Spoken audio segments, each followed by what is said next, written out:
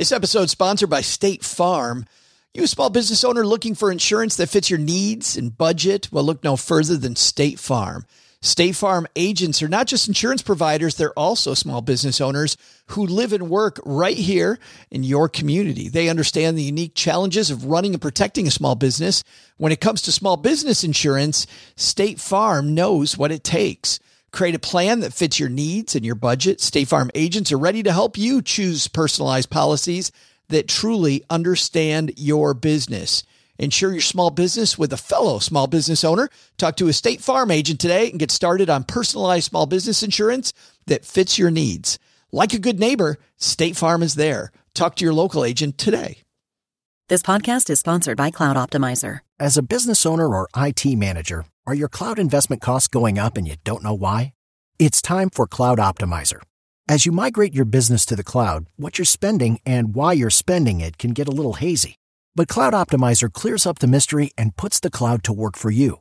Cloud Optimizer starts by analyzing usage patterns, right-sizing resources, leveraging discounts you may not be aware of, implementing automation, and much more. And by reducing unnecessary expenses and maximizing performance, Cloud Optimizer guarantees you a savings of 5 times what you spend for their service. As you utilize cloud-based services more and more, you don't have to lose sight or control of your spend. You can stay agile, streamline your costs, and optimize your performance, plus save significant money with Cloud Optimizer. Make the cloud work for you with Cloud Optimizer. Get a free assessment and find out how much you can save by going to cloudoptimizer.com. Go to cloudoptimizer.com for your free assessment. That's cloudoptimizer.com. Hey, Nick Loper here from the Side Hustle Show. When I'm not helping people earn money outside of their day job, I'm stacking Benjamins.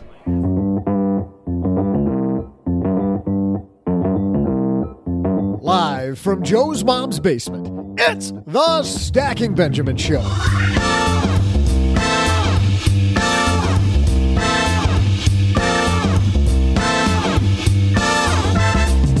I'm Joe's mom's neighbor, Doug, and Joe's mom has everyone on their best behavior and wearing their best suits today because coming down to the basement, we welcome the former CEO of the NASDAQ exchange, Robert Greifeld. Plus, Financial Planning's latest financial wellness study results are in. And let's just say some of you are going to your room without your after-school treat. But for the rest of you, we'll throw out the Haven Lifeline to a lucky listener and save time for my incredible trivia. And now, 2 guys who are way too casual to talk to the former head of the NASDAQ, Joe and G.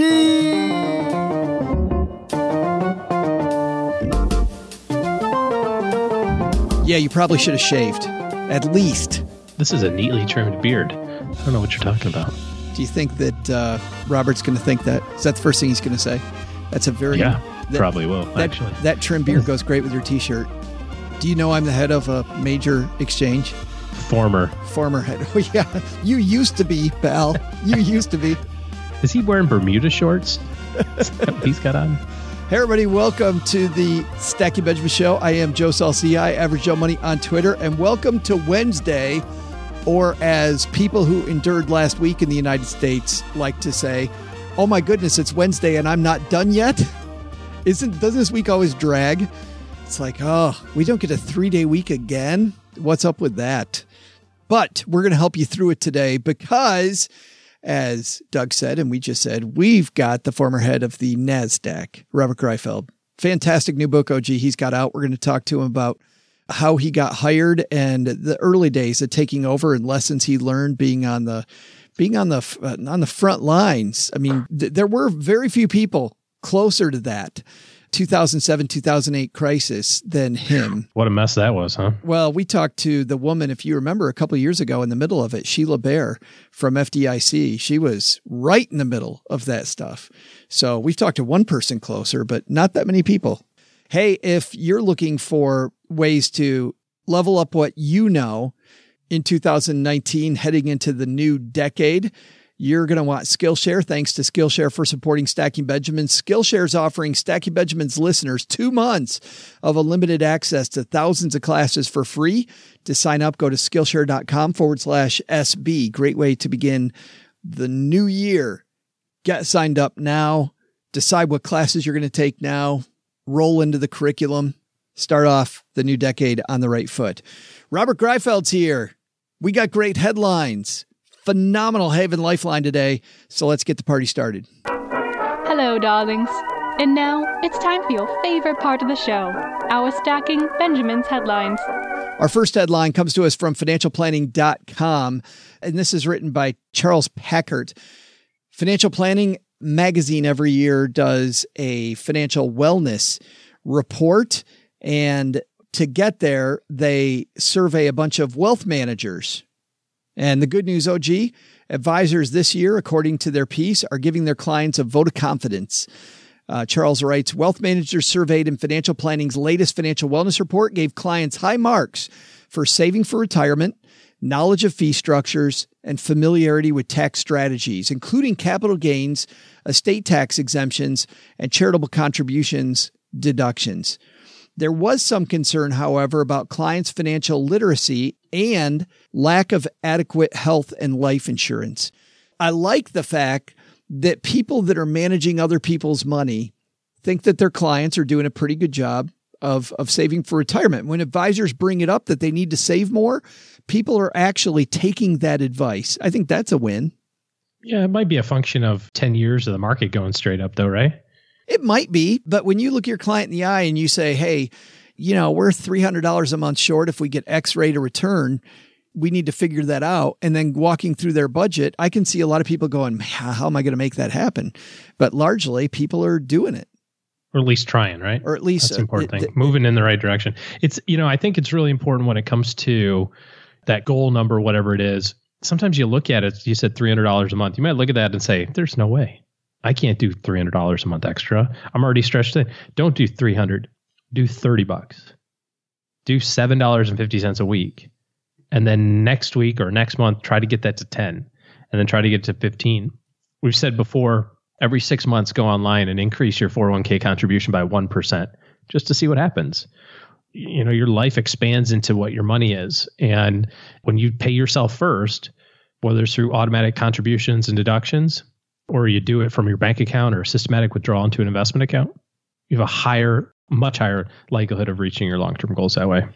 I love that approach. And it's funny talking to, and you know what? I remember an interview with Tony Robbins where he said, you hear one, quote, guru say something, it might be a one-off, but you hear several people say something and you realize that it's a truth, that you just found a truth. And I just helped out financial advisor Dawn Dalby with a summit for women. If you're on our Stacker email list, you got an email from me about it. Just an awesome summit that she put on. But she and I, when we were talking, OG, same exact thing. She has never had a client come back to her after she said, hey, let's just try to save $50 a month, I think was her analogy. Let's try to save $50 a month more. She's never had a client come back to her ever who said, you know what? I gotta re-lower that. I got to save less money. Pretty good track record for somebody who's been in the business over 20 years. Yeah, I don't know that I can say the same thing because I'm a little bit aggressive when it comes to savings because I think that's the other side of it too. You can always come back. Yeah. If you say, all right, fine, I'll try 500 a month, and then you realize 500 can't work, come back to 300. That's why updating your financial plan on an ongoing basis is really important. Back when I was a financial planner, it was the same. I had a few people that had to come back and lower it, but like they said, if you're doing this right and you're saving your money first into an emergency fund, just to see that you can flex that muscle, it's in a place where you can get it. If you structure your plan right, it's going to be great. If you're putting it all into your traditional IRA, might be a problem. Our second headline comes to us from Investment News. You talked about this a couple weeks ago on the show, OG. This headline reiterates it. We want everybody to hear this. So no matter what you're doing, we want you to remember some of these things. I know that's why. I know you don't want to learn anything listening to the show. That's not the point of it, but got something that you really want to be aware of. This is written by our friend Ed Slott. Watch out for the New Year IRA rollover tax trap. You mentioned this before, OG. Here's a rollover warning as we approach the new year, Ed writes. Use only direct trustee-to-trustee transfers when moving IRA funds to another IRA. This cannot be said enough, so here we go again, which is funny because we're bringing it up a second time. You brought it up Ed reiterating what you said before. Advisors are still getting caught flat-footed when clients violate the once-a-year IRA rollover rule and in turn lose their IRA funds. Advisors need to educate clients on this harshly rigid rule for which there is no fix. You need to pay attention. You really need to pay attention. The once-a-year IRA rollover rule only applies to indirect rollovers in which funds are withdrawn personally to be redeposited to another or the same IRA within 60 days of when the funds are received. This is what is commonly referred to as a 60-day rollover. So let's explain, OG, what's going on here. Explain to people how this works. You got this old money sitting in an old 401k plan. You got a couple boxes you could check. Box 1, Box 2, one of those is right, Ed's saying, and you're saying one's wrong.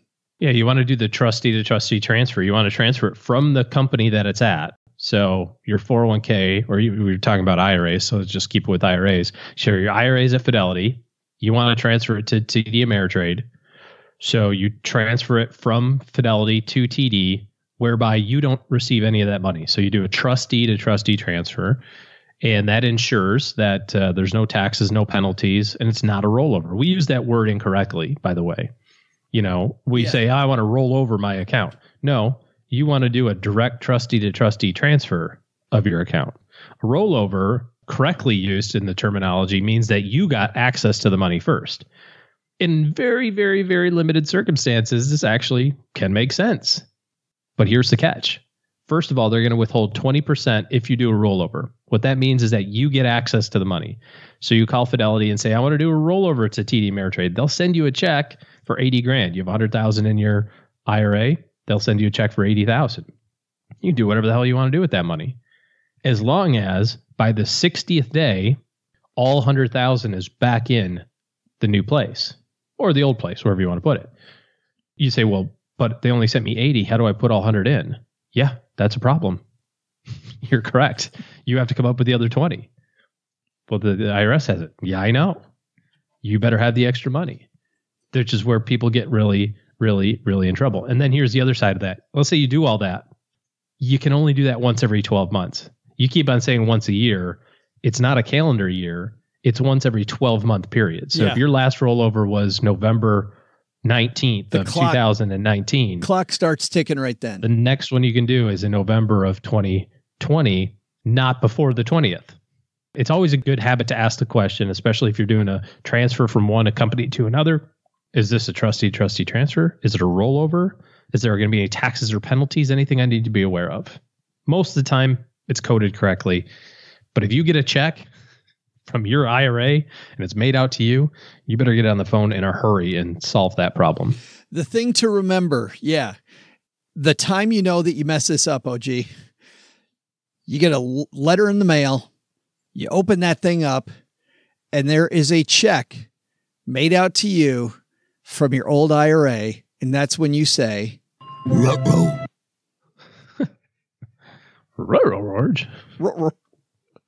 Oh boy. Yeah.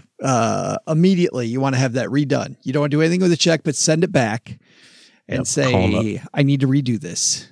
Do not do anything. Do not pass go. I think that is lesson number 1. Lesson number 2 is thinking about saving more money. Do what successful advisors do with their clients. Think about notching it up. It's beginning of the new month, though, G. Raise those automatic savings. Give yourself a great holiday gift this holiday season and increased 1% in your 401k contributions. It's the gift that keeps on giving.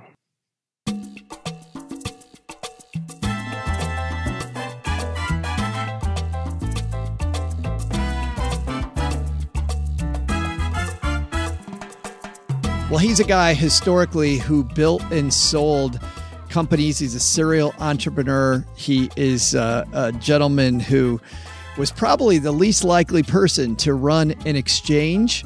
But in 2003, he was asked to apply for and then became CEO of this little organization called the NASDAQ exchange. Robert Greifeld successfully ran that organization for a long period of time. And his new book is some phenomenal leadership lessons. But what's cool about Robert is that he likes to share where he learned those lessons from. And some of the stories that Robert has are phenomenal. So let's hear some of them. Let's say hello to the man himself, Robert Greifeld, former CEO of the NASDAQ Stock Exchange, coming down to the basement.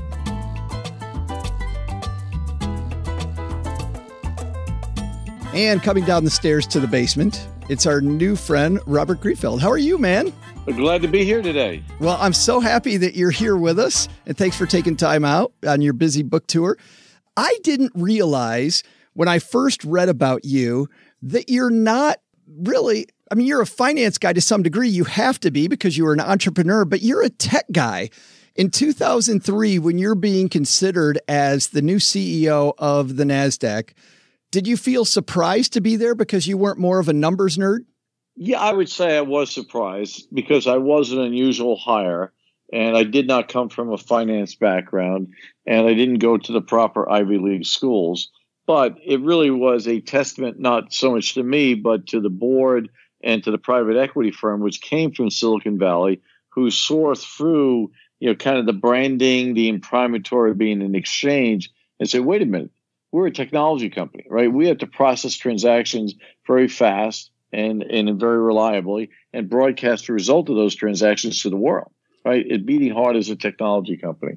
So, yes, I was surprised, but if you thought about it, it did make a lot of sense. And the NASDAQ, for people that don't know, because there's some people that don't know a lot about the exchanges, Bob, they're not familiar with how the NASDAQ was such an innovator in the area of electronic trade execution. Can you explain the difference between the NASDAQ and the other exchanges like the NYSE or the American Exchange? I'd love to. So certainly when NASDAQ was started in 1971, they really blazed a trail. Every single exchange on the planet into that point in time was basically a floor-based. And most of us have seen the movie Trading Places where people are shouting at each other. So that was quite efficient back in the day because you had people together who could shout at each other as opposed to being geographically dispersed. But obviously computers and telecommunication technology had evolved to the point where NASDAQ said, we don't need that floor. We can actually do it better, quicker, right? Having people in San Francisco, Detroit, Texas, New York communicating electronically, right? You don't have to be together, and we'll be faster than the shouting. And so that's where NASDAQ started. So we truly were the innovator. And when you look at the exchanges around the planet today, it seems quite quaint to think of a trading floor because they all have essentially copied the NASDAQ model. When you got there in 2003, though, it feels to me like the innovative shine was kind of off. And you said you opened up your book by saying you thought you were 6 months too late, that it was going to be difficult to turn it around. What was your plan when you first got to NASDAQ, and how bad really was it? Were you absolutely certain that it wasn't going to work? Well, I had been on the outside looking in, so I had the outsider's view of how poorly NASDAQ was run, right? It was run as part of the regulator. And I say poorly, I meant from the concept of responding to customer needs to being innovative in the marketplace. So the electronic upstarts had taken electronic trading a step beyond where NASDAQ was. And so when I got there in 2003, we didn't have any technology, believe it or not, to compete with the upstarts. We were losing market share every day and losing money every day. And we had a long list of critical path, life or death things that had to be done. Otherwise, our very existence was being challenged.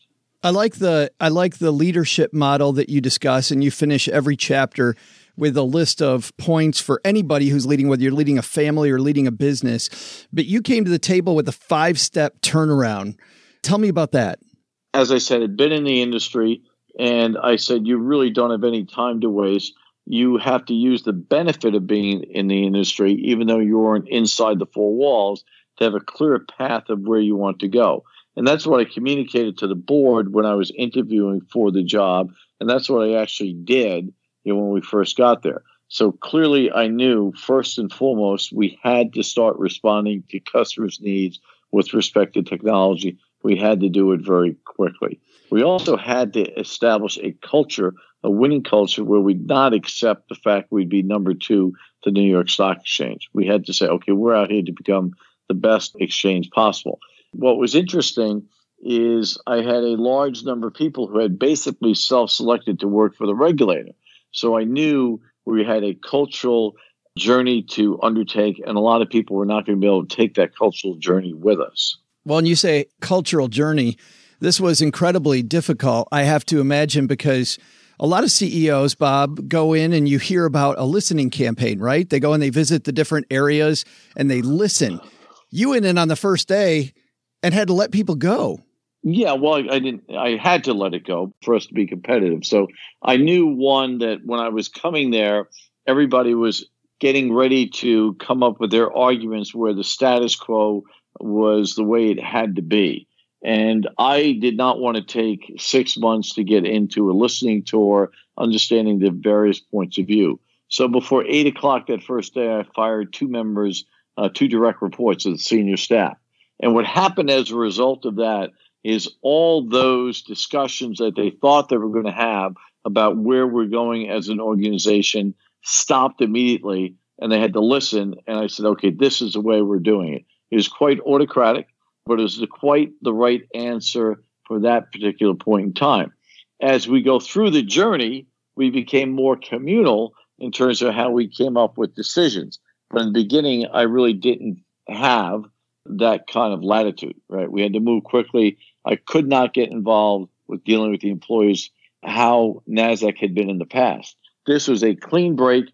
We're going forward. We went from a regulatory culture to a for-profit culture, customer-driven culture. We're going to weigh, measure, and count everything. It was going to be a meritocracy in terms of how the people performed, and it was going to be performance-based in terms of how you get paid.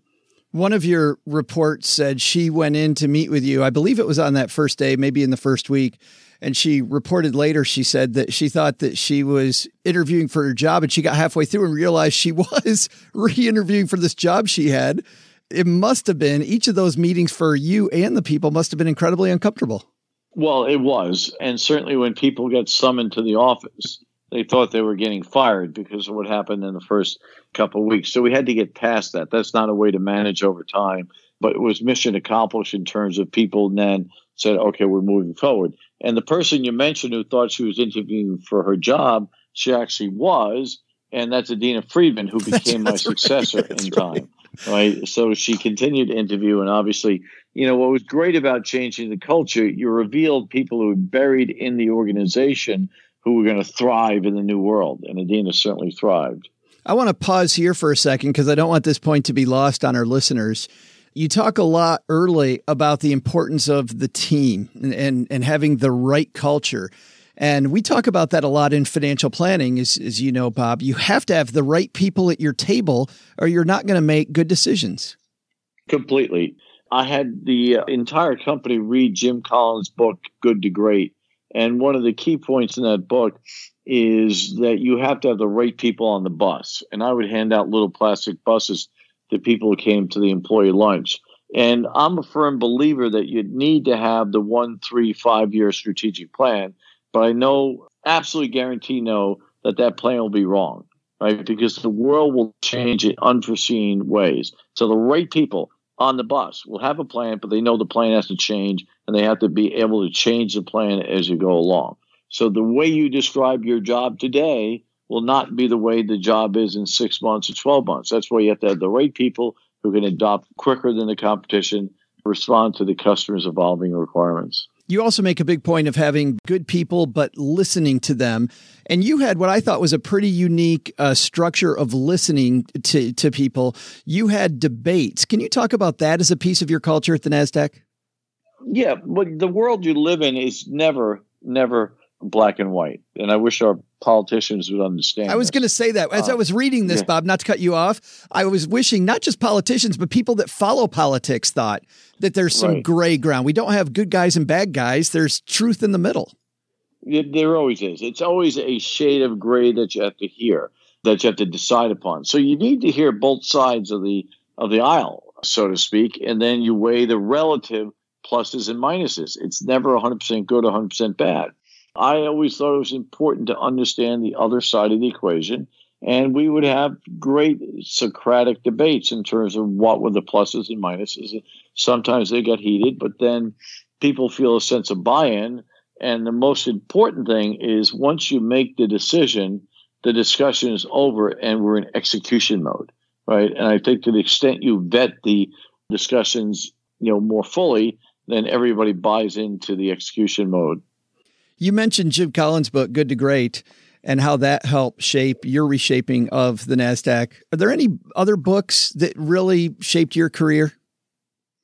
Well, I was an English undergraduate major, so we don't have to go there, but there are secret Bob Dylan references and Jack Kerouac references throughout the book and some others. So they're in there for those who care to pay attention to them there. So I would say this, in my early days, I read a lot of business books.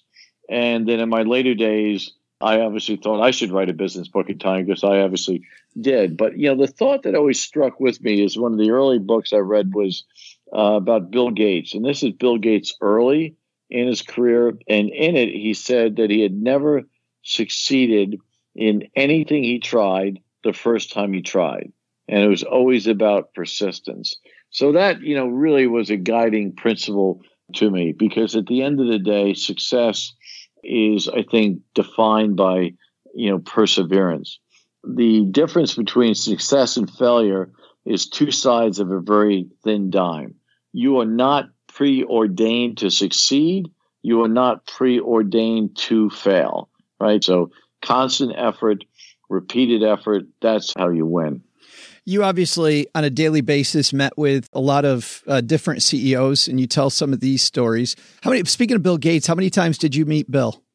We had the great opportunity of attending the Microsoft CEO Summit, and the highlight of that trip was then he would host a get-together at his house, which is, a unique experience. I probably was there, 8 or 10 times, really. And so, I would see Bill once a year. Any specific insights from Bill specifically that you like, besides the one that you mentioned in the book about his career?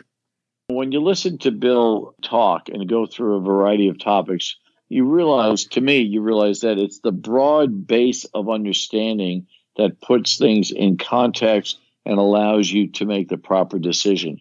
So I always would make sure that I would not narrowcast on a particular set of facts, right?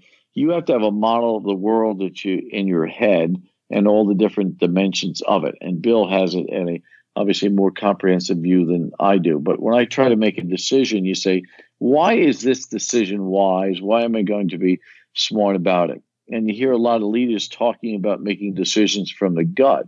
And I think that's almost true. It feels at the end state like it came from the gut, but it really is a reflection of the great big data database you build up in your head, and you put some artificial intelligence, in this case, natural intelligence, on top of it that gives you the aha moment in terms of what the right path is there. Well, it's funny. So when you talk about instinct, you talk about this a little bit in the book about as a runner, you draw on your days as a runner to talk about instinct, about how it isn't just your gut. It also is this collection of you've run before, you've run the race before. You use a lot of running analogies. Some. Yeah, I mean, it's like anything else. You run your first marathon, you don't know if you can get past mile 20, then mile 21, mile 22. You run your second, then you have greater confidence and you know you're going to get there. It's not making it any less painful per se. But what I think you see is the persistence of thought that I never thought, things come easy. It's a marathon. It's not a sprint. It's a struggle. It's not a victory lap. And you don't succeed the first time. You don't necessarily succeed the second time. You learn and you keep going. You keep getting better. You tell quite a few great stories about CEOs. I won't have time. I really want to talk about when you met Howard Schultz. I thought that was very, very interesting, your discussion with him about the NASDAQ versus the NYSE. But very early in your career, you met this guy named Jeff. Tell me about that. Well, this was interesting. This is actually before my NASDAQ days. I was a software entrepreneur, and I was essentially the person that did most of the demonstrations, especially to senior people. And back in the day, we'd have a 20-inch cathode ray tube monitor. Remember the old TVs? Yeah. It was basically that. So I'd be lugging it around in this big gray case, coming into the office and then setting up. And so I get into this really tiny office, and the guy behind the desk says, "Don't bother setting it up. Just tell me what the software does." And that was unusual because this was not a piece of middleware. It was actually software that was very screen dependent. We had a mouse, and you had to go through the different functions it did through the screen. So, it really was going to be hard to show it. But I said, well, if I do it this way, I don't have to unpack the machine, right, and try to fit it into this very small office. So why not do it? So I started explaining what the software does, stumbling along, trying to figure it out, but then gaining some confidence. And as I thought I was explaining it better, I look up and the fellow behind the desk has his eyes closed. And I said, oh, this is interesting. I think he's sleeping. But then like 30 seconds later, he asked me a very pertinent question. And so we spent, the better part of an hour doing this, where he would be leaning back in his chair and every so often, from closed eyes, uttering a question. And then, that person was and is Jeff Bezos. And Jeff at that point was in a small office working for G.E. Shaw, just a guy around. And it dawned on me that he was a pure visionary, and his visionary skills were allowing him to visualize what my screen-based software was doing. And Mackenzie was in the next office, and it was interesting. And obviously, I think he's done okay in life. I think he's going to be all right. He could be okay. A few $1 billion, you can't live on it, but yeah. No. It's been over a decade since the Lehman Brothers collapse and all the ensuing madness after that. Tell me about being on the ground, being right there in the middle of it. What did that feel like on a daily basis? Well, it's interesting. I was in a garden party, literally, in Westchester County that Sunday afternoon. And the host was a woman CEO, and her firm was Frontier Communications. It was Maggie Wilderotter. And we were trying to get her to switch her listing from the New York Stock Exchange to NASDAQ. And also I had great affection for her. So we were at a house for a party, and it was beautiful, dappled sunlight coming into the trees. And then the news was breaking as the party waxed on. And then everybody in the party looked for me for some insight. And I said, well, I don't know, but this is serious. It's real, and we're going to be on for a wild ride. So I think Hank Paulson did a phenomenal job with others steering us through the credit crisis. But, you could definitely reflect back and say there must have been some way to save Lehman. And what happened when Lehman failed is the entire credit market froze, ground to a halt. What happens with the credit market, once you lose that trust, I'm not going to do a trade with you. You won't want to do one with me. And everybody looks to the other as if they might be the next Lehman. So the market froze up, and it devolved to the point where the only valid counterparty where you trade with would be one that had the backing of the U.S. government. Essentially, the U.S. government became the only counterparty. So that was the world we live in. And it's really impossible to overstate what might have happened, to not just the financial world, but the real world, if this thing had not been spoken to quite forcefully. A lot of people during that time were calling for short sellers to be reined in. In fact, you even say in your book that Jim Cramer was one of the big names saying, hey, we have to somehow put a cap on the people short selling because that seemed to be accelerating it, I remember at the time. How did you feel about that, being a guy sitting on top of the exchange? I always had a lot of fun when I had to have my philosophical beliefs run into pure pragmatism. So philosophically, we believe that short selling was good for the market. And this is one situation where every academic would agree with us, right? Because if you can only buy and you can't express your belief that this stock should be lower, then obviously you're going to have inflated values in the marketplace. And so we were against banning of short selling as kind of a religious feeling. But that one day, I'm in my office with Chris Kincannon, who ran transaction the business, and we see Morgan Stanley and Goldman cratering, right, where it could go under. And, with great fear, we look at each other. We say, well, it could be time to just let's take a chance and get rid of short selling for a short period of time, because what's the greater harm, right, at this point? So it's always fun to say, okay, we knew philosophically, academically we were right, but we did what was pragmatic at the moment.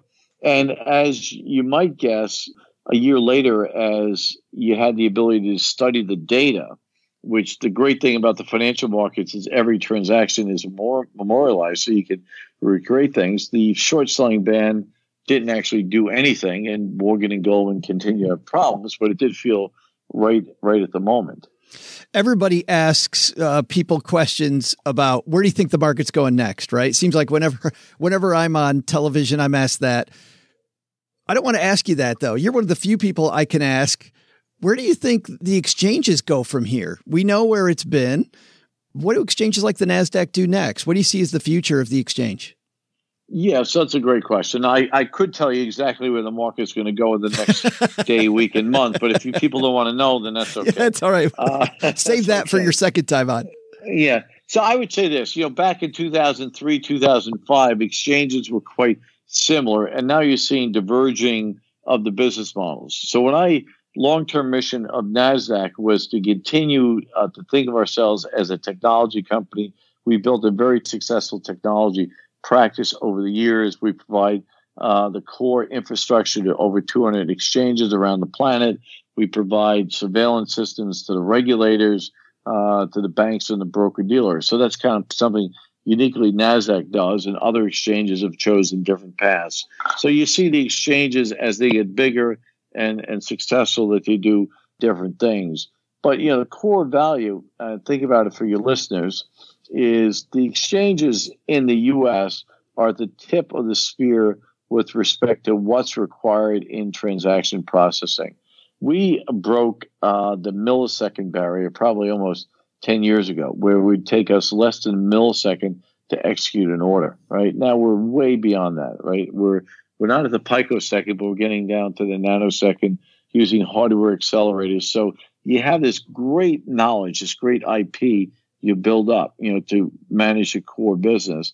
Then the question is, how do you lever that into adjacencies? And certainly, I think that's what you see. You're at the tip of the spear for technology. Let's use that in other ways, right? Because, if you go to other parts of the world, you're either 5, 10, 15, or 20 years ahead of them with respect to what we're doing in the States. That gives you great opportunities to really bring value to these other countries. And, you feel pretty good about doing that. That's exciting. The book is called Market Mover, Lessons from a Decade of Change at NASDAQ. I couldn't put it down. Between laughing and crying and learning some phenomenal lessons about leadership in life. Bob Greifeld, thanks for hanging out with us. I appreciate it. It's my pleasure. Hey there, trivia nerds. I'm Joe's mom's neighbor, Doug, and thank you so much for holding it together, people, while Robert Greifeld was here. I think he was impressed by the operation. The shag carpet and Joe's mom's cookies always impress. So now it's time for me to return the favor and impress you with my trivia. Here's your question. What supermodel business person and television personality who, by the way, turns 46 years old today, was the first of African-American descent to appear on the covers of both GQ and Sports Illustrated? Oh yeah, want some financial details? Yeah, she's also worth well over $90 million. I'll have your answer in just a moment. Skillshare. How do I love thee? Let me count the ways. Maybe it's close to how many? Tens of thousands. Because there are lots and lots of classes on Skillshare. Skillshare is an online learning community with thousands of amazing classes covering dozens of creative and entrepreneurial skills.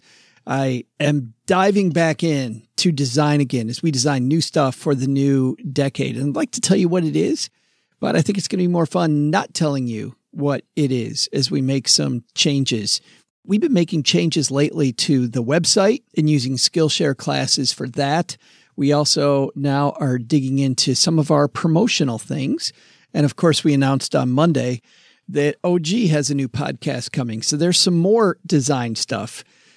Even though we'll work with professionals to get it done, we still want to know how it works. And that's where Skillshare comes in. You could take classes in everything from photography and creative writing to design, productivity, financial planning, getting your budget in order, getting out of debt, accounting, all kinds of geeky stuff, no matter what your geekery might be.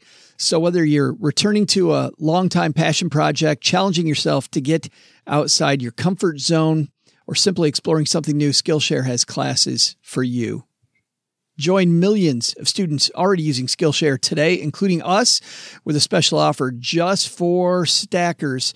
2 months of Skillshare for free. That's right. Skillshare is offering Stacking Benjamins listeners 2 months of unlimited access to thousands of classes for free. To sign up, here's what you do. You go to Skillshare.com/SB. That's how you get the 2 months. Again, Skillshare.com/SB to start your 2 months now. Skillshare.com/SB. What's up, Trivia Junkies? I'm Joe's mom's neighbor, Doug, and I just noticed that it's National Cookie Day. That explains Joe's mom's cookie. So grab yourself one of Joe's mom's delicious chocolate chip morsels and dive into today's question, which was this. What supermodel who turns 46 years old today and is well worth over $90 million was the first of African-American descent to appear on the covers of both GQ and Sports Illustrated? If you said happy birthday today to Tyra Banks, you'd be correct. Plus, that would mean you probably know her if you saw her. Anyway, to celebrate, I left a voicemail with her agent to invite her right down here in my Sizzler. So why don't you all just come along and we'll see if we can score a free appetizer for her birthday. Hey, go Tyra! See you there.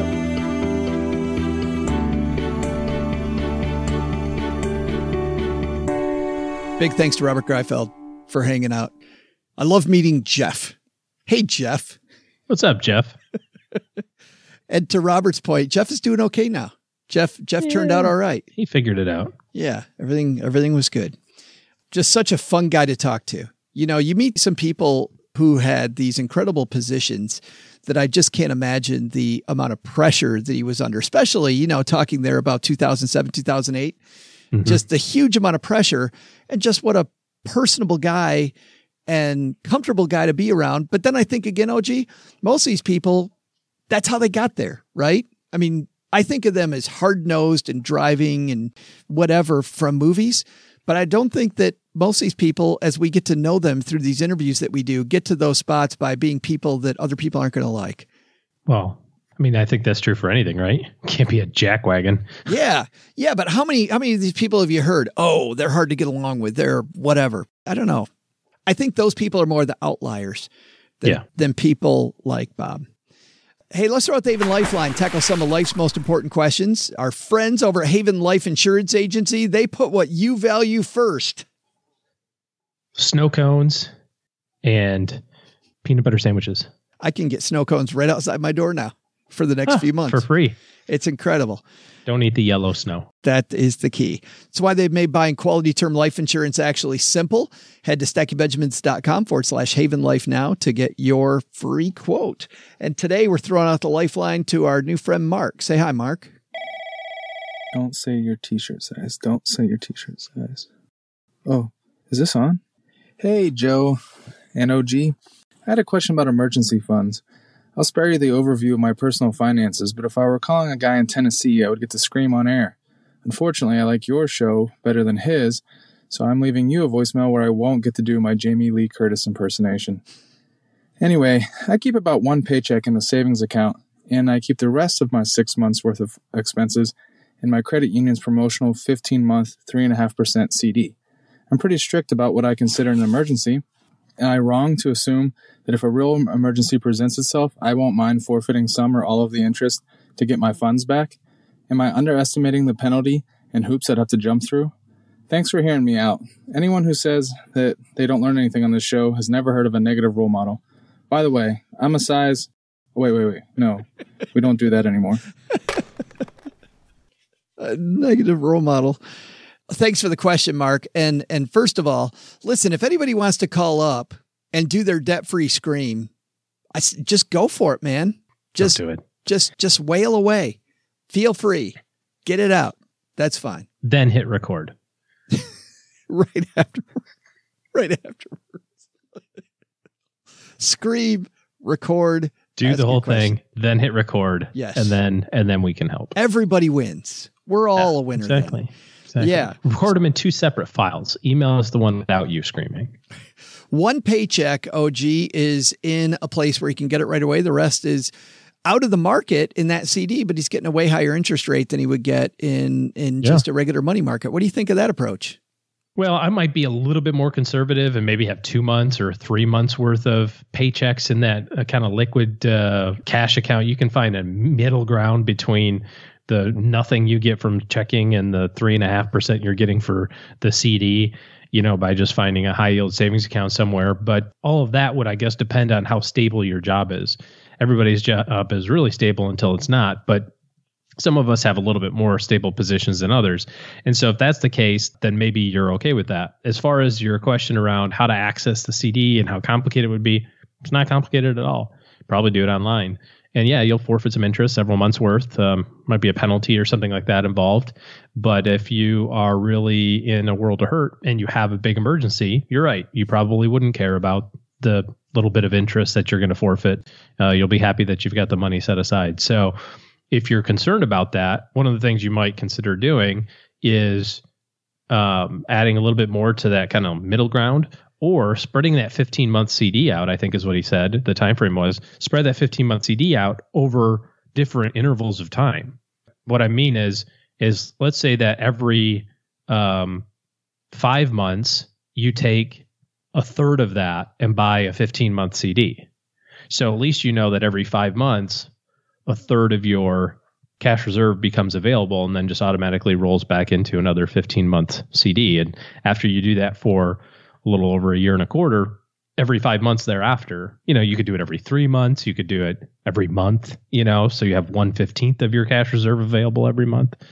So a lot of different ways to do that, but that might be a different way to ladder it, so to speak. I love those ideas. Fantastic. And ditto. You could have dropped the mic at the end of that, OG. Thank you. Because nothing to add. Thanks for the question, Mark. You got a question for us and you want OG's brilliance, head to StackyBenjamins.com/voicemail. And you too can avoid telling us your t-shirt size, because Gertrude, Mom's friend Gertrude, is going to send you a code for that. And you get to pick out whatever size you want. Unless you're just bragging. If you're just bragging about your t-shirt size, well, then go ahead and say it. Medium. No downsize to that. XXXXXXXL for me. All right, that's going to do it for today. Big thanks to everybody for listening. Thank you so much for taking time and spending time with us. We always enjoy the notes we get. We enjoy the time for people that hang out with us in our Facebook group or our Instagram page or our Twitter feeds. We have so much fun hanging out with you guys and making the show. And we just want to let you know that we very much appreciate it. We also appreciate people that leave us reviews. In fact, Mom's got this one on the fridge today. I don't know if you saw this one, OG, as you were coming downstairs. 5 stars from John Real Guy. Great show, equally great community. It says the show's funny and informative, but you're missing out if you don't check out the Stacky Benjamins basement community as well. 5 stars. He likes the whole package. And I do too. Lots of funny stuff. By the way, if you don't like bad dad jokes, you can't hang out in the basement, because sometimes even I think, I'm like, we could probably have a few less dad jokes, a few fewer dad jokes. I agree. There are some days where you just kind of shake your head. Yes. And go, that was an amazing joke. And I'm totally going to use it. And then the next day, it's all just financial planning talk. It's like a Dumb and Dumber. Where he trades the van in for the scooter. He's like, Lloyd, just when I think you couldn't possibly be any dumber, you go and do something like this and totally redeem yourself. Still want to go to Aspen? Oh, yeah. Okay, let's go, buddy. All right, Doug, take it from here. What should we have learned today? So what should we have learned today? First, take some advice from Bob Greifeld. Surround yourself with good people first and then work your plan. Having a fantastic team will help you raise your game as a leader, no matter whether you're leading a family or a team at work. Second, that old IRA, Do a custodial transfer. Do not get a check sent to yourself. That can end up a very expensive mess. With a transfer, money goes directly to your new and hopefully better IRA plan. But the big lesson? Don't go through Tyra Banks' agent to invite her to the Sizzler to celebrate her birthday. That agent is horrible. I called 7 times in 20 minutes, and apparently that's frowned upon. Who knew? Well, that means we might need a more reliable way to reach the supermodel. Hey, Tyra, I know you're a big fan of the show, so come meet us for appetizers and drinks down at the Sizzler. I'll save you a seat, next to me, because that's who I am. I'm a giver. Special thanks to Robert Greifeld for joining us on today's show. His book, Market Mover, is available wherever books are sold. This show was created by Joe Salsihai, produced by Richie Rutter-Reese, and engineered by the amazing Steve Stewart. Online, visit us on Twitter at SBenjaminsCast or on our Facebook page. I'm Joe's mom's neighbor, Doug, and I'm a lot deeper than you realize. In fact, sometimes I just stand in front of my mirror and reflect. SB Podcasts may receive payment on the show from sponsors and guests in the form of books, giveaway items, discounts, or other remuneration. There's no way you would take advice from these dorks, but like Joe's mom always says, don't take advice from people you don't know. This show is for entertainment purposes only, and before making any financial moves, consult with a real financial advisor.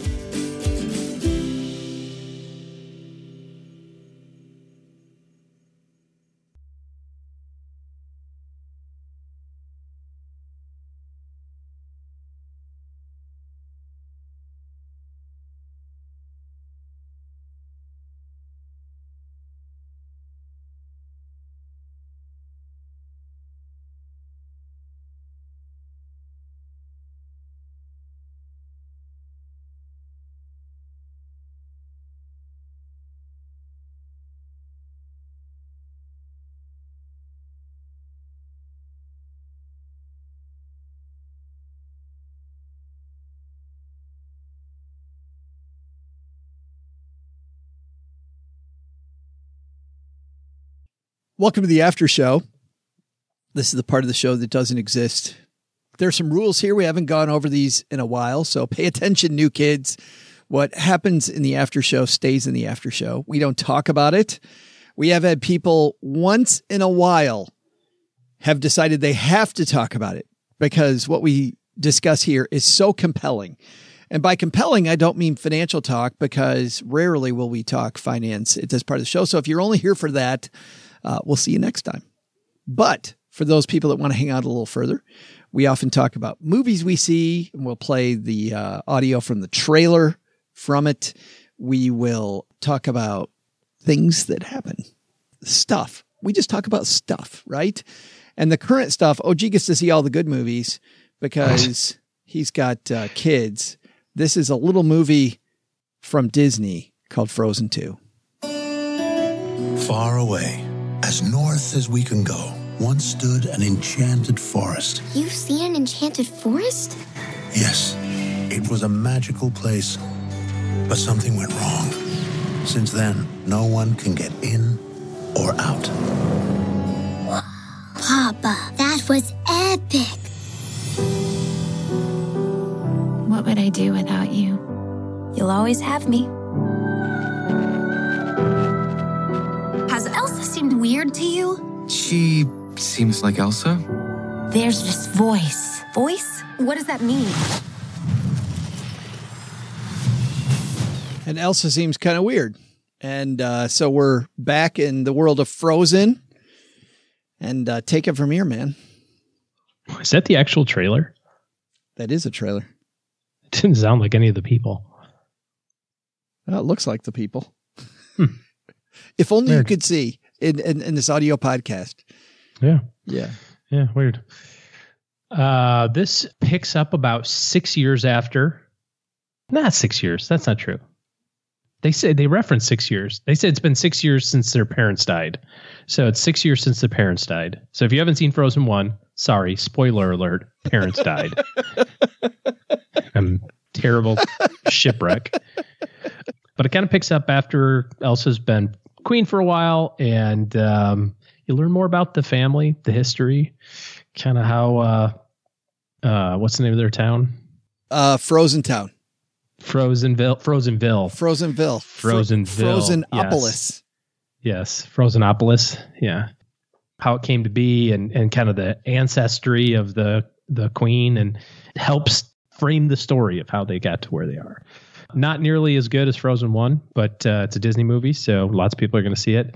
My daughter sat there and tried to sing along with every song, which feels like the first 45 minutes is a musical. There's very little dialogue. It seems like everything is a show tune. Catchy songs like the first one. No, there's a real funny part toward the end where the Let It Go is being played again, and they riff on that for just a brief second, and you can catch it. Of course, there's plenty of parent stuff in there. If you can pay attention, you will get a lot of stuff. The winner out of all of this is the snowman. Olaf is the key personality, I think, and he's the funny guy. But anyway, so go see Frozen 2. You're going to see it anyway, so you might as well get it over with. might as well. I got, because we did those Adventures by Disney trips, Disney sent us to, quote, free tickets to it. So Cheryl and I are going to go see it. The only catch is you have to do it on a Disney cruise, which is not free. We're required to see it in Italy. And only if we go with a guide. No, yes. I did air quotes for free because we paid a lot for that Disney trip. So sure, not really free, but it was nice. It was cool. We've gotten tickets to a few movies because we did the Adventures by Disney.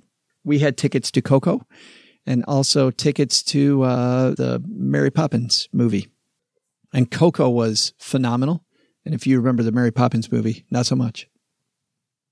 Well, Stackers, the show is over, but the party is just beginning here. You know why? Because it's Military Appreciation Month, and we are giving out shout-outs to all of our friends who have served in the military. And let's point the finger right here at our good friend OG, who spent time in the military. And, of course, we know what a giver he is, even when he pretends like he's being Mr. Surly. Navy Federal offers member-only exclusive rates, discounts, and tools to empower their members to help them reach their goals.